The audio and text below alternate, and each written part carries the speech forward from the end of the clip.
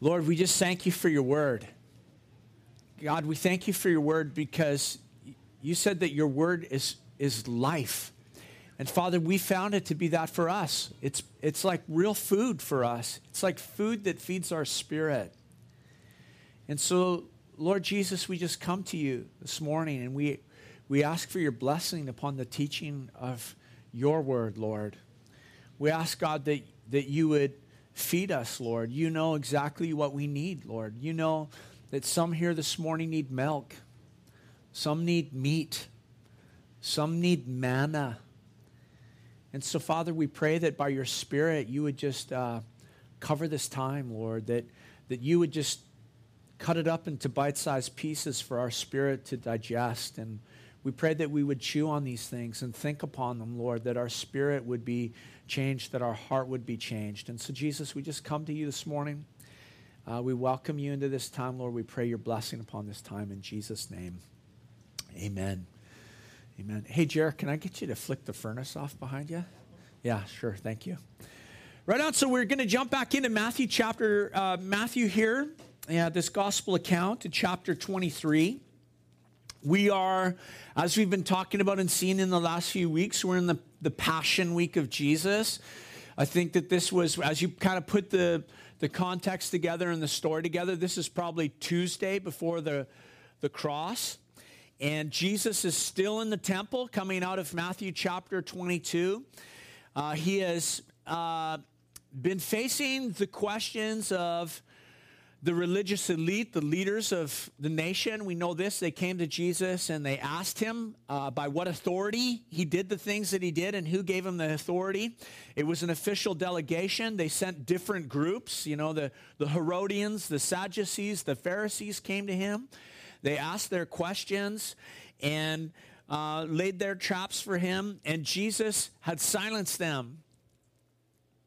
And he asked them a question about the Christ, whose son is the Christ. And after he had silenced them and they couldn't answer him, and he had blown them away with his answers, the scripture tells us at the end of Matthew chapter 22 that no one dared to ask him any more questions. And so as we dive back into this text, let's just get our heads around the picture here. What's going on? We're still in the temple courts, okay? So in your mind's eye, temple courts. The disciples, they're gathered around Jesus. They're right there with him. The crowd's there, the multitude, the court's full. They've been watching all this action go down.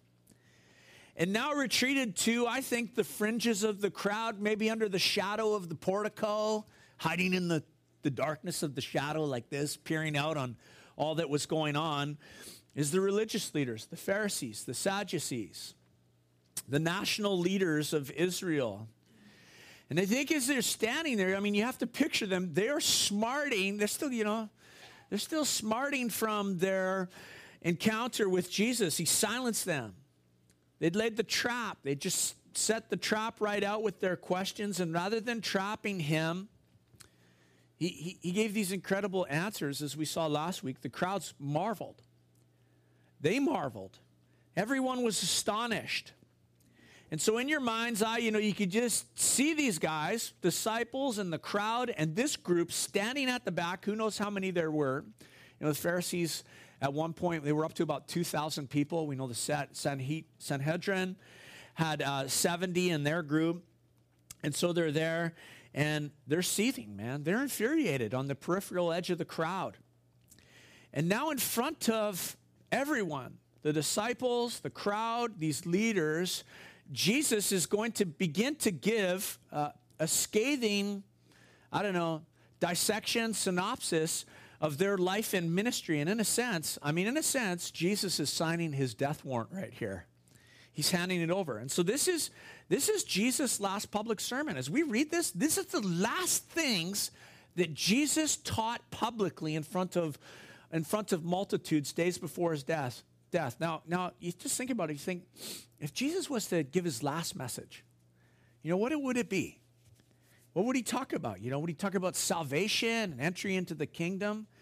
I mean, you think that would be the theme of Jesus' last message, right? Salvation. Come into the kingdom of God. But it's actually, as we're going to see, he is going to give a scathing word here. denunciation of the religious hierarchy of the day. He's going to call the Pharisees in this message. He's going to use it all, man. Hypocrites, blind guides, snakes, vipers. I mean, call them full of greed and self-indulgent and whitewashed tombs. And he's going to hold nothing back, as we're going to see here. And it was, we know the picture of the Pharisees, that under the guise of truth, the Pharisees were men and leaders who were false. And you think about the common person that's there with Jesus, just the common people that are hanging out. They were taught that the Pharisees were righteous. They were taught to esteem these men. The name Pharisee means this. It means separated one. They were separated ones. And so I think that as the crowd heard these things, and I think we'll get a sense of seeing this, that they were shocked, and they were at the same time kind of, pleased with what Jesus said as he rejected false religion. So let's check it out. Verse 1, it says this. Then Jesus said to the crowds and to his disciples, the scribes and the Pharisees sit on Moses' seat. So do and observe whatever they tell you, but not the works they do, for they preach, but they do not practice. Now here's the thing about the scribes and the Pharisees. They had assumed an authority. They sat in the seat of Moses, Jesus says. They had assumed a seat of authority that was not theirs to assume. And we're going to see some signs here. I'm going to point out some signs to you of false spiritual leadership. And here's the first one. First sign of false spiritual leadership, that it lacks a God-given authority. The Pharisees had seated themselves in Moses' seat. We don't see anywhere in the Bible that they were given this authority from God. Who was to be in the spot of teaching? The Levites and the priests. But it seems like during the days of Jesus that whole priesthood had been usurped by these religious leaders. And so they had, from a self-assumed position, the Pharisees had done this. They had taken the word of God. They had blended in their traditions, their teachings. And Jesus says this, you're to obey the things that they say, but not the rules and the traditions of the Pharisees. See that through the life and ministry of Jesus. He blows them off in terms of little things like washing your hands or how far you could travel on the Sabbath day. They had all of these things that they had worked in that weren't from the Word of God. It was just their traditions. And so Jesus says, so do and observe whatever they tell you, but do not do their works, for they preach, but they do not practice. That's another sign of false spiritual leaders. They lack integrity. They say, but they don't do. They teach others what's right, but they themselves only talk about it. They don't do it. To them, righteousness meant, for these Pharisees, to them, outward righteousness meant conformity. And they ignored the inward condition of the heart, we're going to see. To them, if you said the right words and you performed all the right actions for others to see, that's what mattered. But we know this. What's hypocrisy? Well, hypocrisy is to say one thing, but to do another. And so look at verse 4. It says this. They tie up heavy burdens, hard to bear, and they lay them on people's shoulders, but they themselves are not willing to move them with their finger. That's another characteristic of false spiritual leaders, that they lack sympathy, that they lack compassion, that they lack care. To the Pharisees, ministry meant this: handing down laws, laying burdens on people, heaping weight upon them. To them, here's the thing. They were really, a Pharisee always does this, a hypocrite. They're harder on other people than they are on themselves. And Jesus said this. What was the invitation of Jesus? Not to heap burden on you and I, but he said, come to me. My phone's ringing in my office. Isn't that terrible? The pastor didn't turn his phone off. It's a James Bond theme. Did you hear that? Did you get that? Yeah, 007, yeah. Got a mission for you, should you choose to accept it. Jesus said, come to me, all you who labor and are heavy laden, and I will give you rest. He said, take my yoke upon you. And learn from me, for I'm gentle and lowly in heart, and you will find rest for your soul. That's compassion. That's care. That's the lifting of a burden. That's what Jesus wants to do for you and I. Legalistic religion always does the opposite. It heaps weight. It puts weight on people. It commands, but it doesn't participate. You know, it heaps weight and then it doesn't come along and help. And this is why Jesus called them hypocrites, because they preached one thing and yet they practiced another. Look at verse 5. He said, they do all their deeds to be seen by others. For they make their phylacteries broad and their fringes long, and they love the place of honor at feasts and the best seats in the synagogue and greetings in the marketplace and being called rabbi by others. Here's another thing about false spiritual leaders.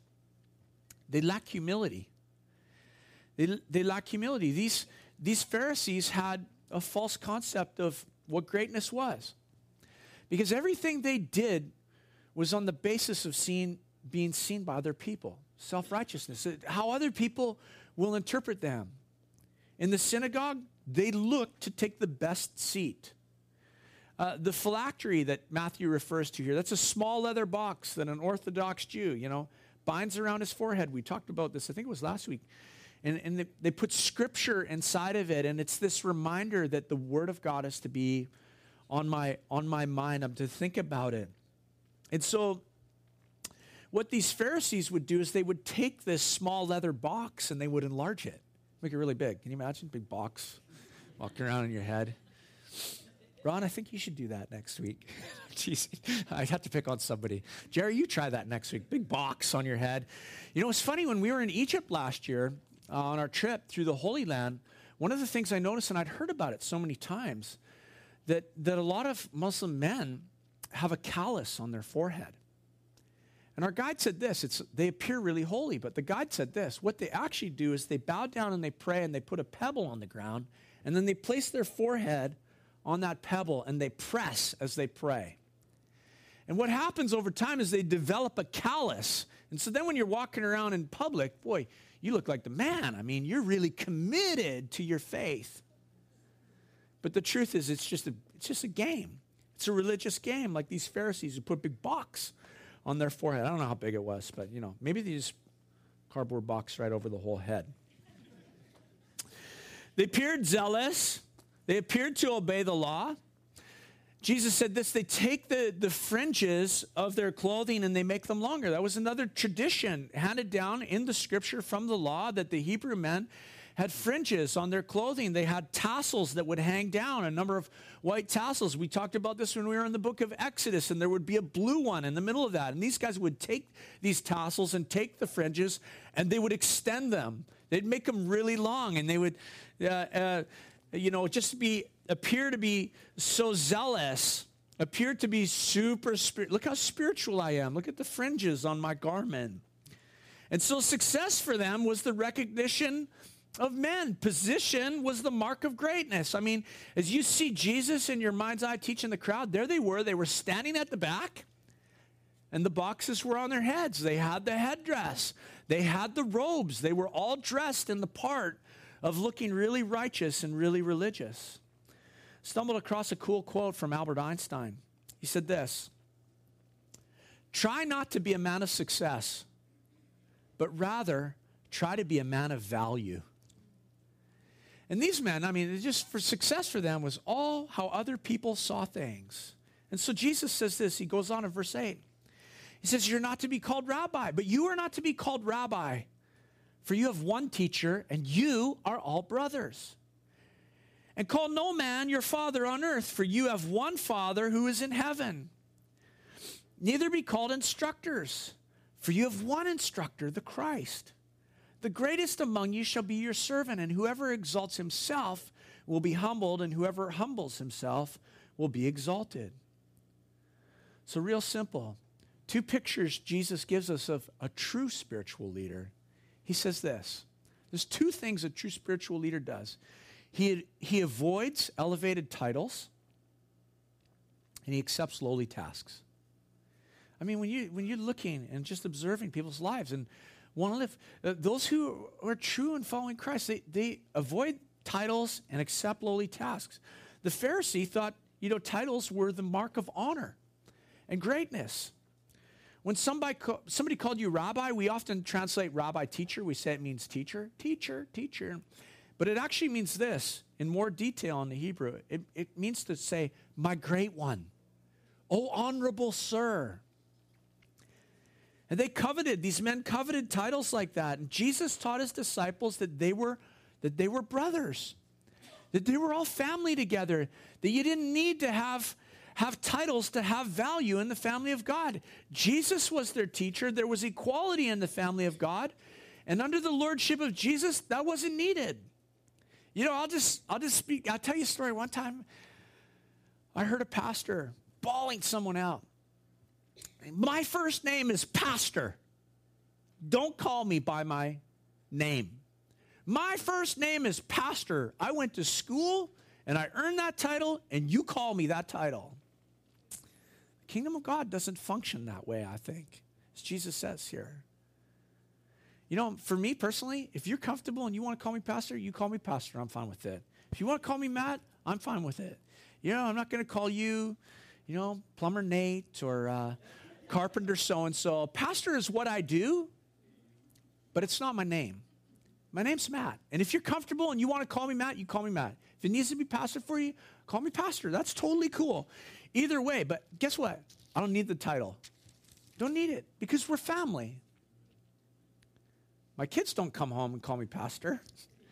They call me dad because I'm their dad. There's equality in the family of God under the lordship of Jesus. Jesus even said this, kind of crazy when you think about it. He said, call no man father. For you have one Father who is in heaven. I think that this is it's not don't call your biological dad father, but it's this. It's in reference to spiritual things. Jesus said it's wrong to address a spiritual leader as father, which is very interesting because we know that happens in some circles. All of us have spiritual fathers. I have a spiritual father. Maybe some of you are spiritual fathers or mothers to a son or daughter in the faith. Paul referred to Timothy and Titus as his sons in the faith. He was their spiritual father, but he didn't demand that they call him father. I'm sure they called him Paul, but they were his sons in the faith. And so Jesus says this, whoever exalts himself will be humbled, and whoever humbles himself will be exalted. See, true greatness is found in serving others, not in forcing people to serve us. And true greatness isn't something that's manufactured. True greatness only comes from God as he exalts us. And Jesus warned this, that if we exalt ourselves, then God is able to humble us, like he was doing on this day with the Pharisees. They had exalted themselves, and Jesus was giving them a humbling in front of the crowds. But Jesus also promised this opposite, that if we will humble ourselves, that in due time, he will lift us up. And so, again, in your mind's eye, you see that Pharisee standing in the background at the back of the room, in the fringes of the crowd? Man, they must have been ripping mad. I mean, you got to get that picture in your heart and in your mind and just see these things, that they were steaming as Jesus was speaking. And I imagine, could you imagine being there? There's Jesus, you're in the crowd, and then the Pharisees maybe are back there. Hopefully none of us were found amongst the Pharisees. We probably would have been, though. And I just would think about how were people, I'm sure some people were just looking up and had to check it out. Others were so embarrassed that these guys were getting just scathed by Jesus that they couldn't even look. And for the crowd, for the first time, some of them were seen through the pompous facade of religion. They're there with Jesus, and imagine Jesus is pointing to a group of people and he's saying, that's an example of how not to serve me. And so no doubt their blood was boiling. No doubt. But here's the thing.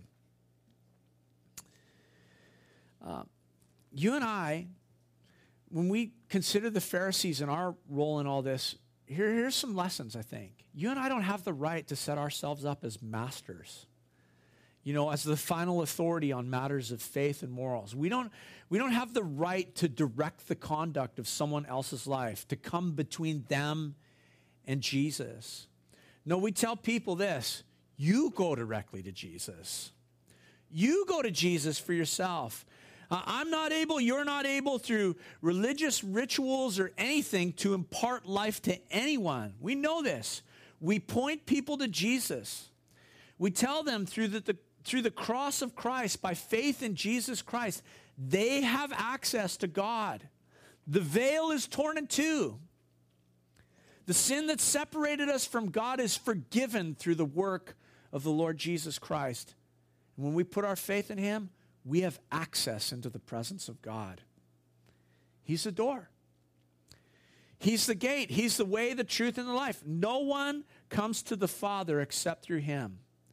These men, these Pharisees, they were those who were closing the gate, closing the door. And I think, here's my encouragement, that you just humble yourself before God. Humble yourself before him. Don't worry about what anyone else thinks. You humble yourself before God, and he will lift you up. And as we begin to move on here, one of the things, what Jesus is going to do is this, is he's going to wrap up his teaching ministry to the crowd with 8 woes. 8 woes. Just as his public ministry began with, we saw in Matthew chapter 5, the manifesto of the kingdom, 8 beatitudes. 8 attitudes that God blesses. Jesus is going to wrap things up here, and with his ministry, rather than 8 blessings, he's going to give 8 curses upon a nation that had rejected him. And here's the thing, I think that as we read this and as we move forward, we have to see this, that Jesus wasn't speaking with a vindictive heart. As he began to give these curses, there was tears with the thunder, There was weeping with the woes. He was simply summarizing the fate of those who would reject him and the inevitable reward for their deeds. And so I think as Jesus speaks here, there's sorrow in his words. There's pain in his words. There's disappointment that the Pharisees were blinded to God's truth, and they were blinded to their own sin, and there's compassion in these woes. And so here's what I want to do this morning. As we go through these 8 woes, I want to contrast them to the 8 Beatitudes. Let's check it out. You'll see it. The 8 Beatitudes found in Matthew chapter 5, 1 through 12. It says this in verse 13 of this chapter. But woe to you, scribes and Pharisees, hypocrites, for you shut the kingdom of heaven in people's faces. You neither enter yourselves nor allow those who would enter to go in. It's interesting that Jesus said this in the Sermon on the Mount, in the Beatitudes. He said, blessed are the poor in spirit, for theirs is the kingdom of heaven. He told us how to access the kingdom of heaven. Now here he talks about the Pharisees who are closing the way to the kingdom of heaven. See, the kingdom of heaven belongs to those who are poor in spirit, those who sense their need, those who are desperate for God to save them. The Pharisees, on the other hand, were proud in spirit. They thought they had arrived. We see their prayers in different places in the Gospels. When they prayed, they thanked God that they weren't like other people. I caught myself doing that this week. I was seeing something online. I said, man, God, I just thank you I'm not like that person. And then I was studying this text. I'm like, man, you Pharisee, that's not my role to pray that between me and God. And these men prayed and they thanked God that they weren't like others. And Jesus said their pride in that attitude was keeping them from entering the kingdom of heaven, but it was also preventing others from entering. I was thinking about it, not, building walls rather than bridges. Just a political comment for fun.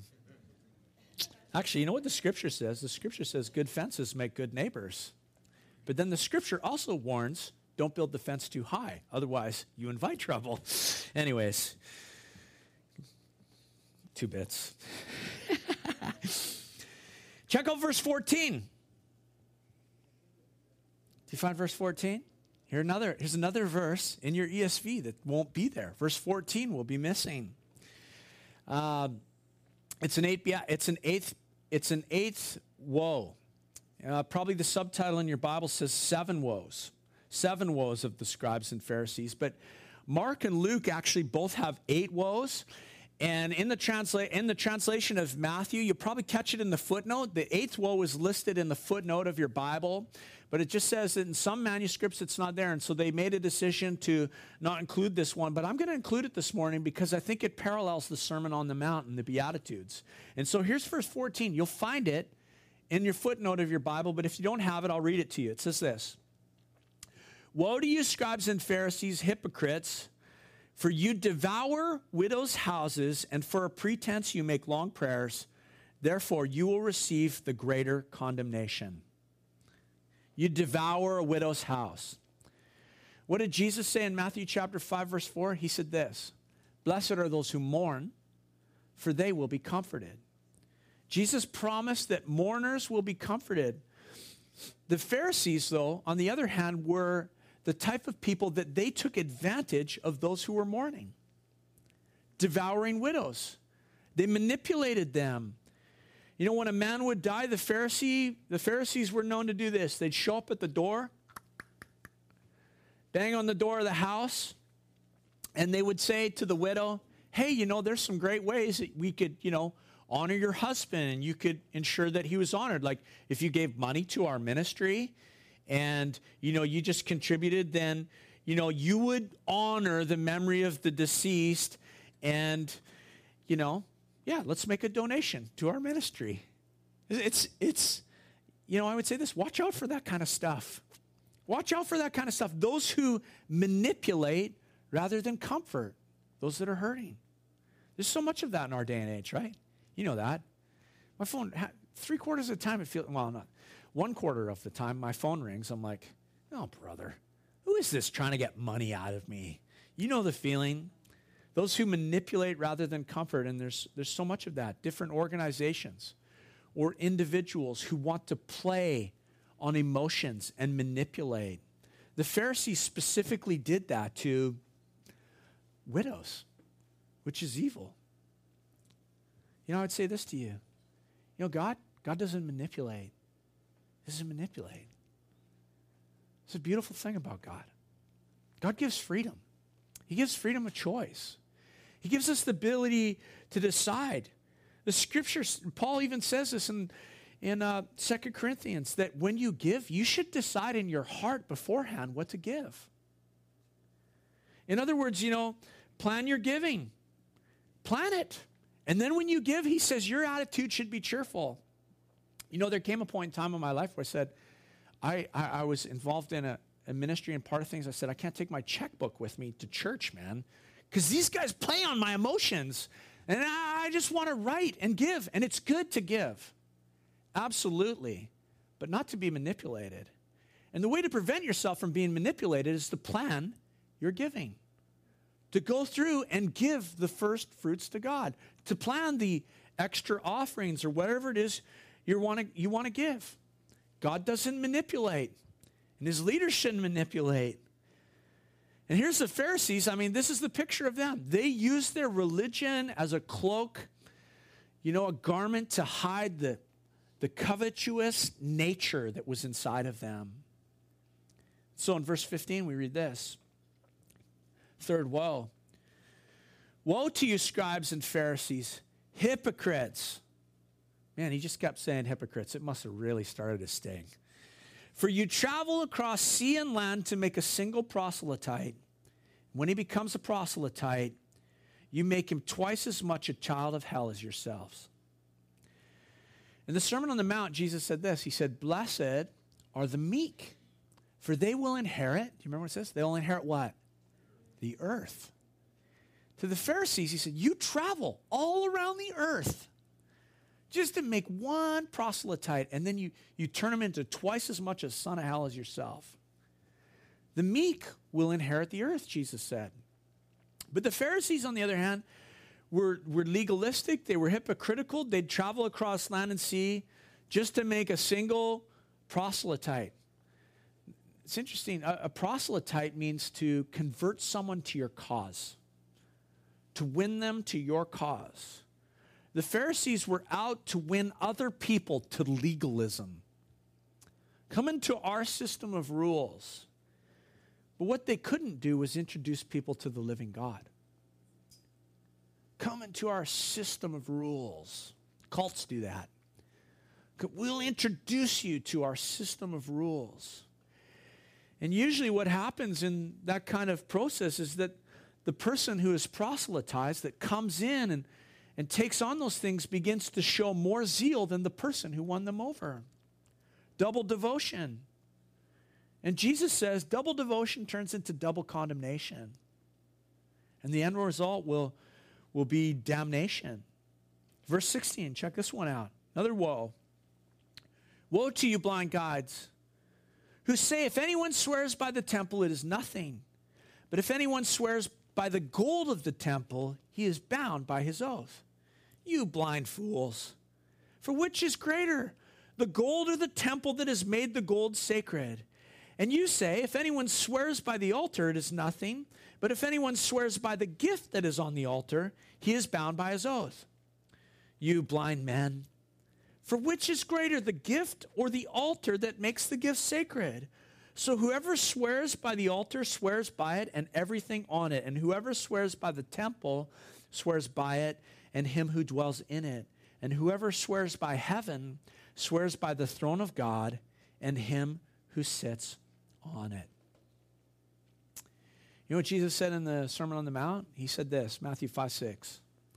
Blessed are those who hunger and thirst for righteousness, because they will be satisfied. Blessed are those who hunger and thirst for righteousness. Righteousness, for truth. You hunger for simplicity. Humble for integrity. The Pharisees weren't hungry for righteousness. They were playing games with semantics. They're playing games with vocabulary.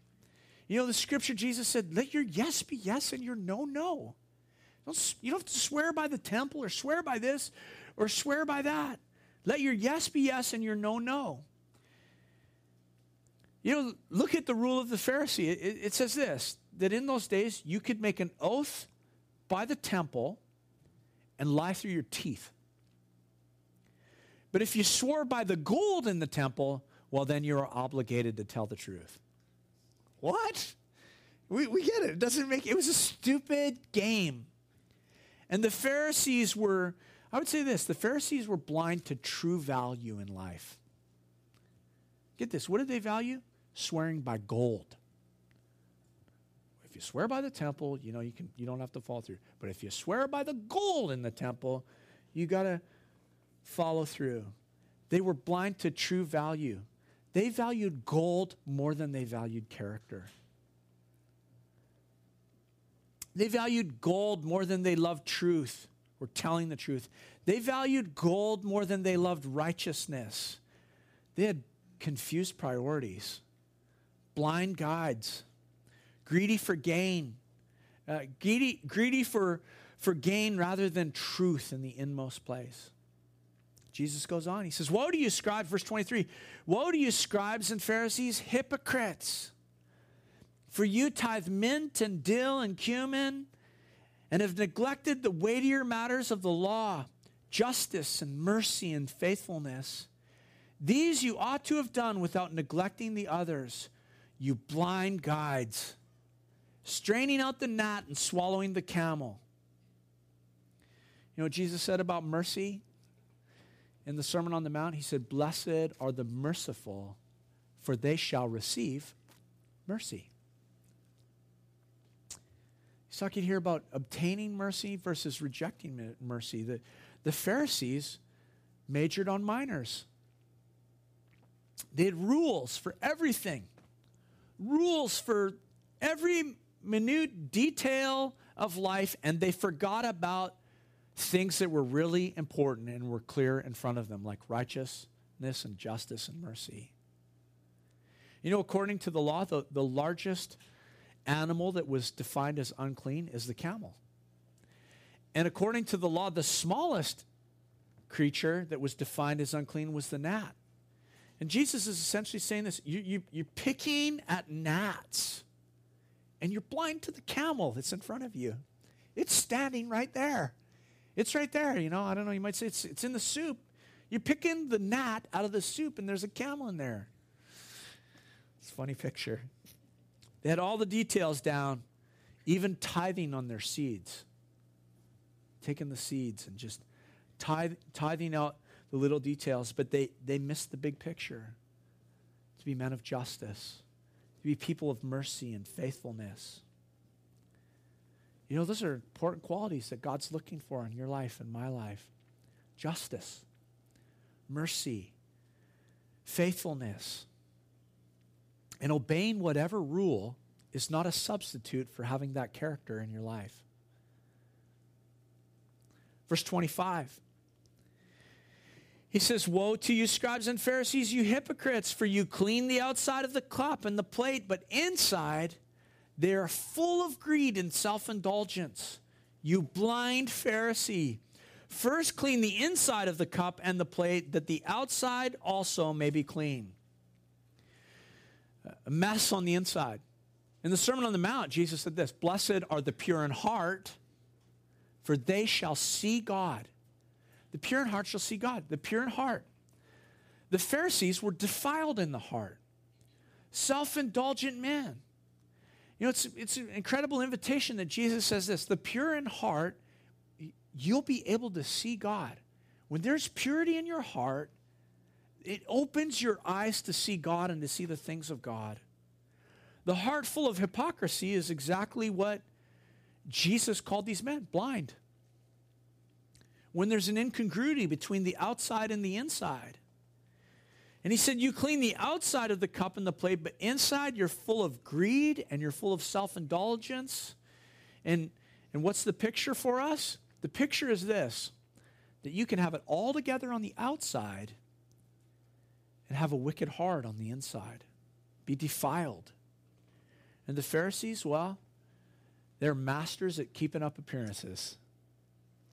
Kept the outside of the cup real clean because they wanted to be seen by men. Kept the outside of the cup real clean because they wanted the praises of men, but who could see their hearts? Who sees the hearts of men? God does. He was sitting there in their midst. He could see through the outside to see what was going on in the heart, and he looked into their heart and he saw greed and he saw self-indulgence. And so Jesus says this, clean the inside first. Clean the inside first. We ask God to change us in our hearts. David said that, create in me, God, a new heart. Create in me a clean heart. Take not your spirit from me, but renew a steadfast spirit within me. We ask God to change us on the inside. What God wants is this, is inner transformation, not outward conformity. Inner transformation. It makes me just ask this question, does Jesus have my heart, or am I just going through the religious motions? D.L. Moody said this. He said, if I take care of my character, my reputation will take care of itself. Isn't that good? If I take care of my character, my reputation will take care of itself. When you say, I work from the inside to the outside. Look after what's going on in the heart. The outside will take care of itself. The Pharisees, they were men who lived for reputation rather than character. As long as everybody's got the right idea of me, who cares what's inside? Verse 27, another woe. Man, it's heavy, isn't it? Woe to you, scribes and Pharisees, hypocrites! For you are like whitewashed tombs, which outwardly appear beautiful, but within are full of dead people's bones and all uncleanness. So you also outwardly appear righteous to others, but within you are full of hypocrisy and lawlessness. Jesus said this in the Sermon on the Mount, Matthew chapter 5, verse 9. He said, blessed are the peacemakers, for they will be called sons of God. Now here's the Pharisees. They're claiming to be men of peace, right? But what are they plotting in their heart? What are they plotting in their heart? At the same time they were claiming to be men of peace, standing before them was Jesus, the Prince of Peace, and they were planning his death. They were planning his murder. And these thoughts were really stewing in their hearts and in their minds as he gave this teaching. You know, when Jesus talks about a whitewashed tomb, Jewish people were careful not to touch a dead body, careful not to touch anything relating to death because it would make them ceremonially unclean. And so they were cautious about being around death. And the practice was this, is that the Jews would whitewash a tomb. They would whitewash it so that no one would accidentally touch it and get defiled. And so here's a tomb, white on the outside, but inside, what's in there? Death, bones, that which is ceremonially unclean. It's the picture of the hypocrite, all together on the outside, but a mess in the heart. And these men had death and murder in their hearts.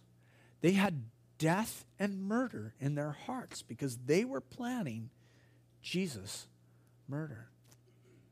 Verse 29. Woe to you, scribes and Pharisees, hypocrites! For you build the tombs of the prophets and decorate the monuments of the righteous, saying, if we had lived in the days of our fathers, we would not have taken part with them in the shedding of the blood of the prophets.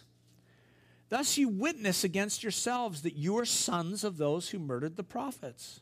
Fill up then the measure of your fathers. You serpents, you brood of vipers, how are you to escape from being sentenced to hell?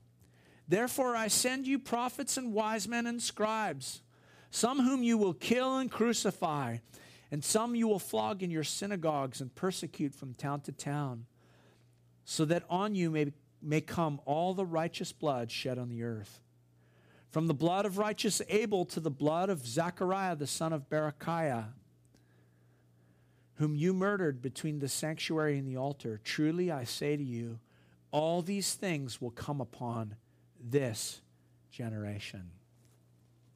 They were persecutors of God's righteous prophets and ministers. You know, Jesus said this in the Sermon on the Mount. He said, blessed are those who are persecuted for righteousness' sake, for theirs is the kingdom of heaven. Blessed are those who are persecuted, and woe to those who persecute them. The Pharisees, they love to boast. I mean, that was their gig. They loved to speak of the prophets of the past, and they would say, oh, if they had lived in our day, if only we had been alive in those days, we wouldn't have killed them. We would have responded to their message. But the problem was that who were they trying to kill at that very moment? Jesus. I mean, their whole logic is flawed. Jesus, the one whom all the prophets had spoken of, from Abel to Zechariah, from A to Z, they were planning to kill Jesus. And their fathers had killed the prophets. And so Jesus says, you serpents, you brood of vipers, how are you to escape being sentenced to hell? Can you imagine being called a serpent by Jesus? He's identifying them with Satan. Who is the serpent? Satan, who's a murderer and a liar. Jesus said elsewhere in the scripture, his children followed his example. And the Pharisees were liars, and in their heart was murder, plotting Jesus' murder. You know, it was their tradition to build and to decorate and elaborate the tombs of the martyrs. And it was their fathers, Jesus said, who killed the martyrs. Not their biological fathers, but hopefully not, I don't know, maybe not. But it was their spiritual fathers, the hypocrites of past ages. He says, you're the sons of hypocrites of past ages. And so what would be the result of this long history of terrible murder? Jesus said it'll be judgment. On you will come all righteous blood from A to Z. And so, you know, if you consider all these woes from the lips of Jesus, you can kind of see why the Pharisees were his enemy. Can't you? It's like, oh, okay. This is why they hated his guts. Right there. And standing in the shadows in the back, instead of coming into the light, they were content to stay in darkness. They were content to stay in the shadows. If you consider all these woes from the lips of Jesus, you can definitely see why these guys hated his guts. He emphasized the inner man, and they were concerned about all the externals. He taught spiritual life based on character and principle. They focused on rules and regulations. Jesus taught humility, taught sacrificial service, making yourself a servant. They were proud. They were proud, and they used people as a means to accomplish what they wanted. And so Jesus exposes these men as they were, shallow and blind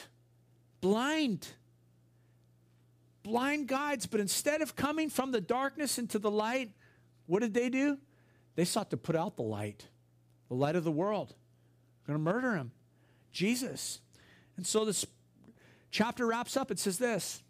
Jesus speaks out. He says, "Oh, Jerusalem, Jerusalem, the city that kills the prophets and stones those who are sent to it. How often I would have gathered your children together as a hen gathers her brood under her wings. And you were not willing." You were not willing. These are, again, the last public words of Jesus as their teacher. And he spoke this word. It's a lamentation. He's grieving from his heart. Jerusalem, Jerusalem. Anytime Jesus uses a title like that twice, it's a lamentation. Peter, Peter, Satan's asked to sift you. Jerusalem, Jerusalem. So many opportunities to be saved. So many opportunities for salvation. I would have gathered you. I would have brought you under my wing and protected you and brought you into my care. But you weren't willing. There were other gospels tell us that Jesus wept. That there were tears in this message of thunder. That there was weeping with his woes. That there was compassion in the midst of this condemnation. And you know, the message to us is this, is that, you know, God is a gentleman. We talk about God like this. He doesn't force himself. He doesn't force salvation on people, but neither does he change the consequences for those who stubbornly reject him as he holds out his hands. Come to me, you are weary and heavy laden, and I will give you rest. You know, in John chapter 5, verse 40, Jesus said, "You will not come to me," speaking to the crowds. He said, you won't come to me that I may give you life. So Jesus' heart is broken as he's giving this message. And he says this in verse 38 and 39. He says, "See, your house is left to you desolate. For I tell you, you will not see me again until you say, 'Blessed is he who comes in the name of the Lord.'" A couple interesting pictures in here for us to catch. First of all, you remember a couple weeks back when we looked at Jesus coming and kicking over the tables in the house of the Lord in the temple, driving out the money changers and those who were selling. And what did he say?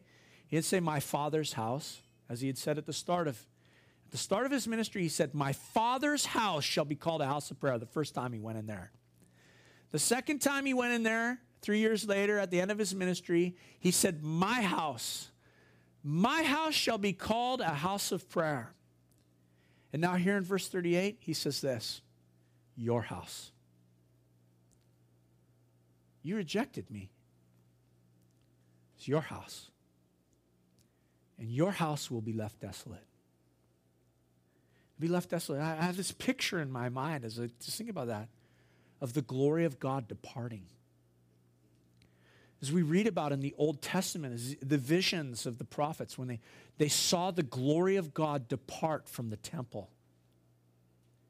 And this is the New Testament side of this, where Jesus, who is the glory of God, he says, "Your house will be left desolate." and he walks out of the temple. The glory of God, the presence of God, I really believe, departed with him. Departed with him. And he said, you won't see me again until you say, blessed is he who comes in the name of the Lord. What were the people crying when he first rode into Jerusalem just a few days earlier on Palm Sunday? Blessed is he who comes in the name of the Lord. And Jesus refers back to that, and he says, next time you say it, next time you quote the words of Psalm 118, at my second coming, you'll say it, but this time it will be with a different meaning, a different understanding when you say, blessed is he who comes in the name of the Lord. You know, the Bible tells us that there's 3 things that we're told not to be ignorant of, that we're not to be uninformed about in the New Testament. The first one's this. Paul says spiritual gifts. You should not be ignorant regarding spiritual gifts. The second one is in 1 Thessalonians chapter 4, verse 13. He said, I don't want you to be unaware about the rapture. You need to understand these things. And the third thing is this, is in Romans chapter 11, verse 25 and 26. Paul says, you should not be ignorant about the salvation of Israel. And Jesus is going to depart. In the weeks to come, we're going to take some time going through Matthew chapter 24. We're going to try to dig right into it. And Jesus is going to talk about the temple being destroyed and not one stone being left upon another. And as the glory of God departs, it's going to come for Israel. This is their rejection. This is the last public message. This is Jesus' death warrant getting its signature on behalf of the Pharisees. This is it. But Jesus says this, the next time I come into this house, which means what? He's coming into a house. He's coming into a temple. There's going to be a temple that he is going to come into, and when he walks into it, the nation of Israel will say once again, blessed is he who comes in the name of the Lord. But this time when they say it, it will be with a full understanding. This is the one whom we've pierced. This is the Christ, our Messiah. See, your house is left to you desolate. For I tell you, you will not see me again until you say, blessed is he who comes in the name of the Lord. You know, the lesson from this text is really simple, isn't it? The house, this house, that's called the temple of the Spirit. This place, this heart that's the throne room of Jesus. His throne where he's to be seated. That's what matters.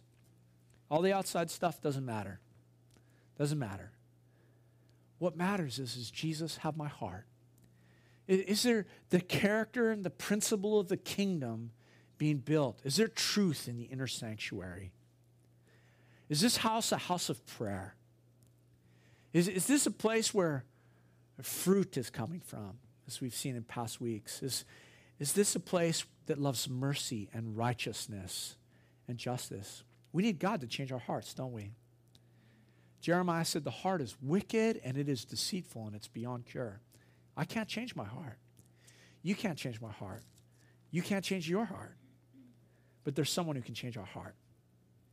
He can change our heart. He can bring about his fruit and his character and his nature. And we need him more and more in our lives, don't we? Don't we? Would you stand with me? Let's pray. Worship team, I'll invite you guys to come. King Jesus, man, we need you. Lord, all of us can see ourselves in different areas, God. There's these Pharisees look down on different people. There's greed sometimes, Lord. Sometimes we covet and we put more value on gold than having character. And sometimes, Lord, we're not the most righteous or merciful people. Or we pick away at things that don't matter. And Lord, we just ask you to forgive us this morning, Lord. Just root out that pharisaical nature that every one of us has, Lord. God, may we not be those who say, oh, if I was back there, I wouldn't have done it. Lord, you actually warned that if that attitude is in us, that we're part of that family. I probably would have been right there, Jesus, condemning you, wanting to murder you and being blind to the fact that you had come to save me. And so, Lord, we ask, we repent of these attitudes that get into our heart, Lord. God, bring forth the fruit of your Spirit in us. God, help us to love mercy, to love justice, to love faithfulness. Lord, help us to have character more than we worry about our reputation. Lord, teach us the value of your kingdom. God, I pray that we would be men and women who are poor in spirit, not full of pride, Lord, but poor in spirit, humble before you, offering our lives to you as your servants. And so, Lord, we just ask those things in the name of Jesus. We pray, God, that your Spirit would come fill us this morning. Holy Spirit, that you would fill us. We need you. We need you. We fall short of the glory of God. And so, Lord, we thank you that you just clothe us in your righteousness, Lord. We thank you that the promise is when we humble ourselves, you'll lift us up, Lord, that if we'll be meek before you, we'll inherit the earth. You'll open our eyes and we'll see God and we'll see the things of the kingdom. Lord, that's what we want. We want to see your kingdom. See you, Jesus, in your glory. And so, Lord, change our hearts, we pray.